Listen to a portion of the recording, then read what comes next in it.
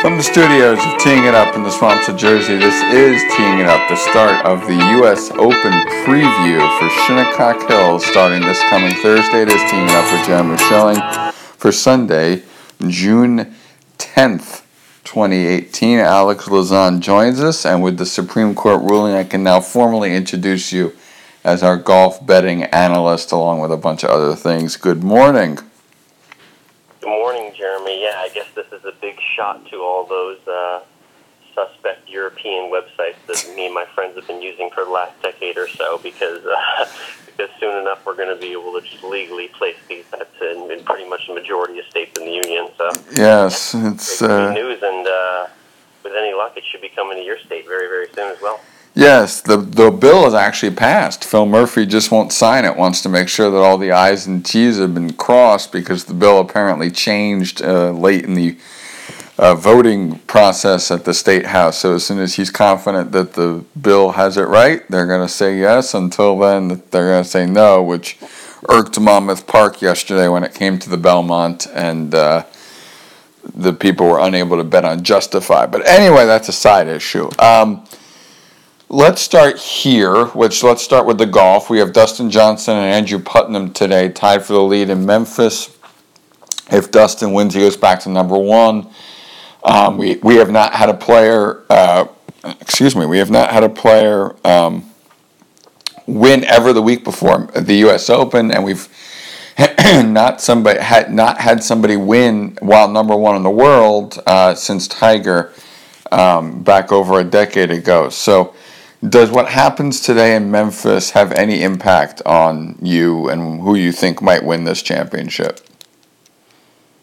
Not a ton. I think a DJ win today actually makes me want to stay away from him right now. He actually is the odds-on favorite next week here at Shinnecock, currently getting the best line at about 10.5 to 1, depending on where you look. Obviously, he's a power ball striker that when he's dominant, he's truly dominant. The week before thing is a little iffy to me for some reason. I have it in my head that the U.S. Open is one of those majors where a majority of the best players take the week off before, take that extra time to get there early, get in 2-3 full practice rounds before the hubbub of tournament week. And I feel like it's a little bit along the lines of what Phil Mickelson does the week before the Masters, kind of leading in with a little bit of freshness and saying that he wants to go in with peak form by playing the week before. So we'll see if that kind of mindset bodes well for DJ. But for some reason, the week before win might scare me off a little bit from picking him next week at Shinnecock, based on what I've seen in past years of this tournament.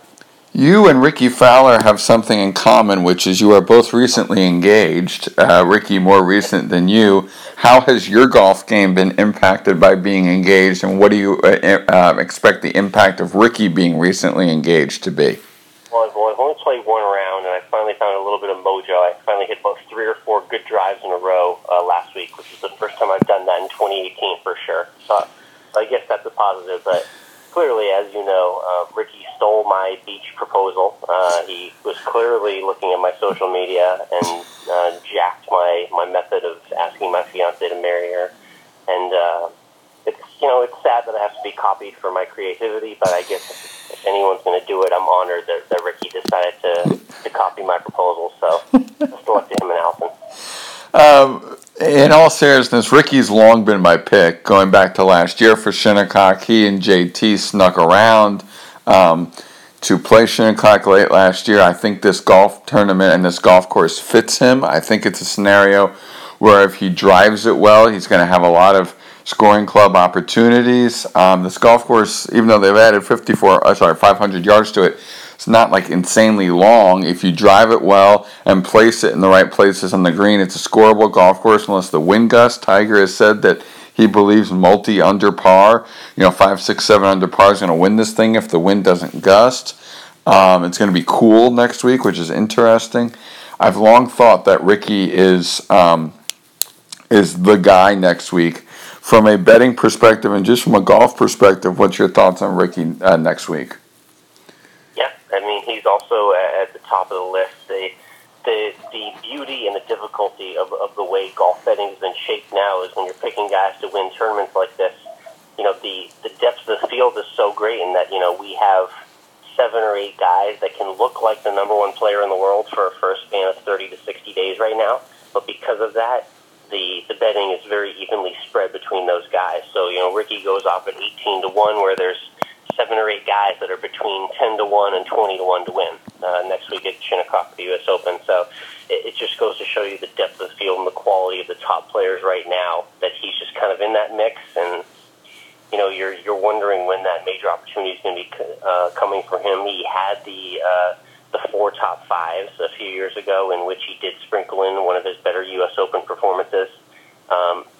For me, the conditions about this course that you referenced earlier, it's all about softness versus hardness in the fairways and greens. We saw what happened in 2004 when things got a little bit more brown than they like. I know Mike Davis and the USGA crew, or whoever is assigned to Shinnecock this week, are going to be trying to bring a little bit of that carnage, but not to the level of 2004.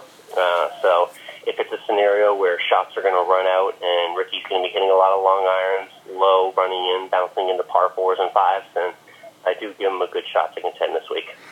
Let's talk, excuse me, let's actually take a step backwards here before we move forward.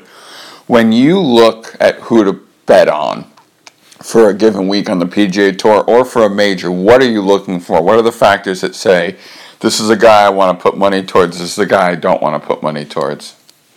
Well, it kind of depends on your philosophy and how you view these golfers. For me, I'm looking at things like, how did they do in their last 3 starts leading up to this tournament? That's just general, what kind of mojo or vibe do they have right now with past performance recently. You love taking a look at the leaderboard last year for this tournament, or the most recent time that the venue was at this course. So in this case, it's hard. You do look back at 2004 and you see that Phil performed well. You see that Tiger was in the top 20 despite a lot of struggles that week. So those aren't things to completely discount, but it's been a while, and those are guys that have completely different games now than they did 14 years ago. So you obviously start there, and then you look at how they're doing overall this year and what their tendency is to horses for courses. How do they feel about this venue and courses similar to this? When I mentioned running the ball out, if this is going to be a hard brown venue, then you look at the type of players that do well in links golf and play well in the Open Championship as guys who could potentially play well on a hard and fast Shinnecock course. Like you said, though, it could be a softer course that could favor a guy who's just a high-flying, long ball hitter like a JT or a DJ or a Bubba Watson, who can get it a long distance and plop it down and land it wherever he wants and make birdies and get to that 7, 8, 9 under par figure that you were talking about. So those are the main things I'd be looking at coming up this week if you're placing a few bets on guys to win. I'm talking with Alex Lozon in our U.S. Open preview, part 1 of our U.S. Open preview about the betting angle. Let's run through some guys who have been struggling. Tiger can't finish round. It's now 4 of the last 9 that he has struggled to finish a round that he has gotten off to a great start with on the front 9. You've got to play 18 strong holes at the United States Open Championship if you want to be a contender. You can't sneak around with a hot front 9 and a crappy back 9. Do you go towards Tiger this week or stay away? I think you go towards him if you're able to place a bet on him finishing in the top 10 this week. I think the obvious question is, even if he's backing off to a point where he's hitting a majority of irons and rescues off these tees, I haven't quite heard a lot about what his tournament week philosophy is going to be off the tee. But he's got to be in a place where he's putting the ball in the fairway. It doesn't matter how great his swing looks or what his exit velocity or ball trajectory is or how far he's driving it.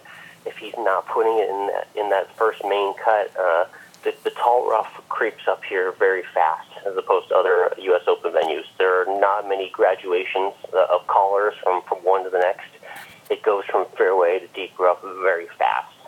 So in that case, you got to be counting on him hitting a lot of fairways. So I don't know if he's necessarily going to put himself in a position to win Sunday, but I would say a top 10 bet is worth it if it's going off at a few to 1 or something, and you can get some value there.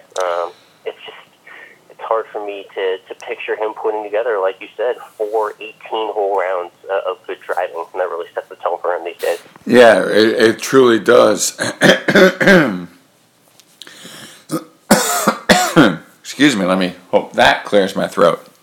Phil got off to a great start in Memphis this week, but like prototypical Phil style in the last 3 to 4 years, has backed off since.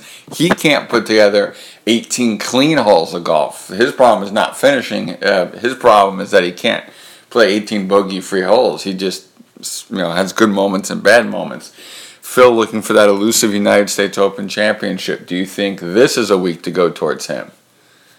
Oh, I'm placing the bet. It's one of those scenarios where at this point in his career, you can't not bet him to win, or at least give him a small chance to win. He's going off at about 24 to 1, Jeremy, so there's absolutely some value in giving a small bet on Phil. There's not a lot of form to back that up, but again, you look at his performance at the U.S. Open and U.S. Open venues. He's at a New York crowd that you know is going to be behind him, and it just feels like there's too much kismet and karma looking his way that he won't be in contention come the weekend. So it's almost one of those sad bets where I'm regrettingly putting money on Phil, even though I know he may absolutely break my heart. I want to be there, and I want to be invested for the heartbreak with him this week. By the way, the weather, for those wondering. What are we got any rain chances? Got any wind kicking up? Yeah, so basically we're in a pattern of partly cloudy skies Sunday, Monday, Tuesday, with the winds, just a classic 10 to 15 mile per hour winds or so. Wednesday's the day where you could get some showers and thunderstorms, though nothing, huge, but there is a chance of a downpour or something like that. And then as we get towards competition days, sunny, 10 to 15 miles per hour on Thursday with a temperature of 74. Sunny and lighter winds on Friday, 71.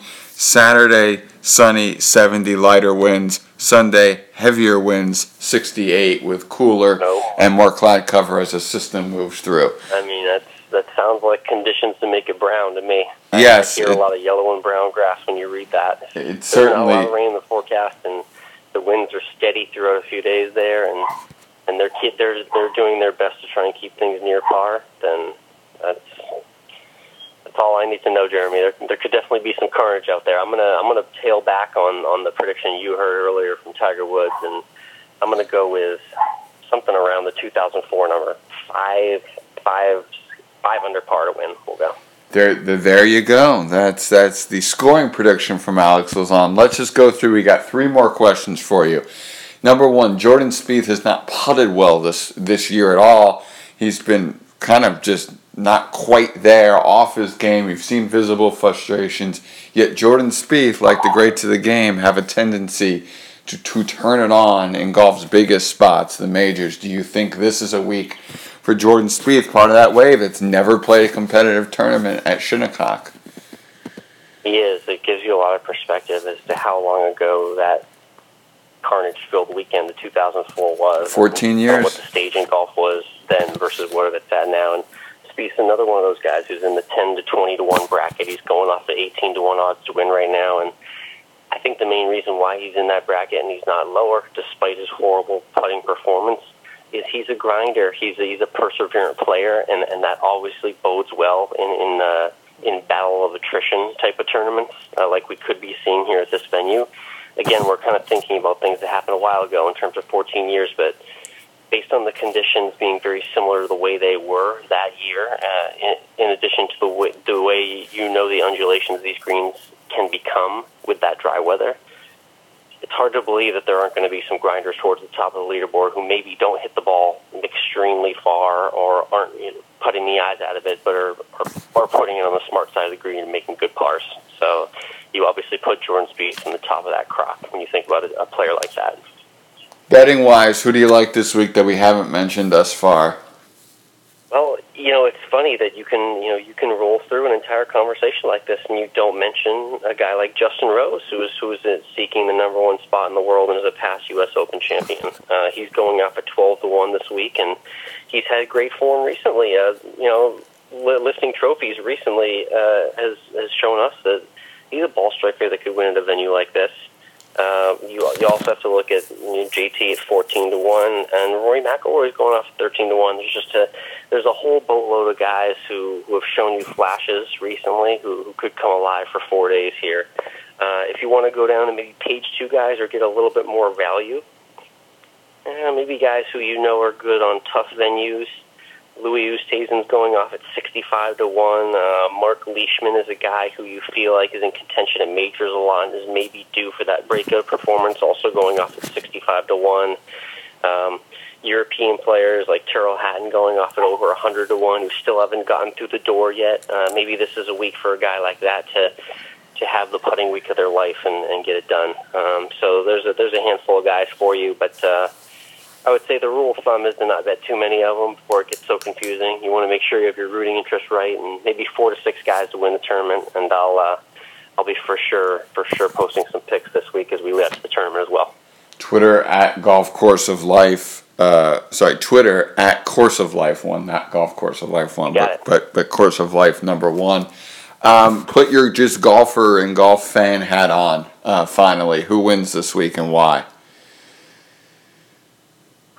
Well, if you say golf fan hat, then you know I'm going with Phil the Thrill breaking out and finally winning a U.S. Open after all of his heartbreak and his 6 runner-ups. But if I'm looking as a golf guy, yes, I'm gonna pick someone like Justin Rose, who's a past U.S. Open champion on tougher, faster venues. Did a great job negotiating Marion under some traditional conditions where wind was a factor as well. So I'm going to have to lean that way. I'll definitely be putting him in my pool of picks. So I'll roll with him as my favorite this week to win. And I still got Ricky. I'm Alex Lazan, our Teeing It Up golf betting analyst. A new title for you. First of all, long-time guest, but first time with that title. Welcome to the show under that auspices. Yeah, thank you. I'll be sure to add it to my bio, and I'm available for consultation if you need me. And as always, if you have a gambling problem, call 1-800-GAMBLER or gambling, whatever that. That's right, of course, yeah. Whatever that phone number is. In all seriousness, thank you as always for coming on Teeing It Up and enjoy the United States Open Championship. All right, you too. See you, Jeremy. You got it. Have a good Sunday, everybody, and we will see you tomorrow.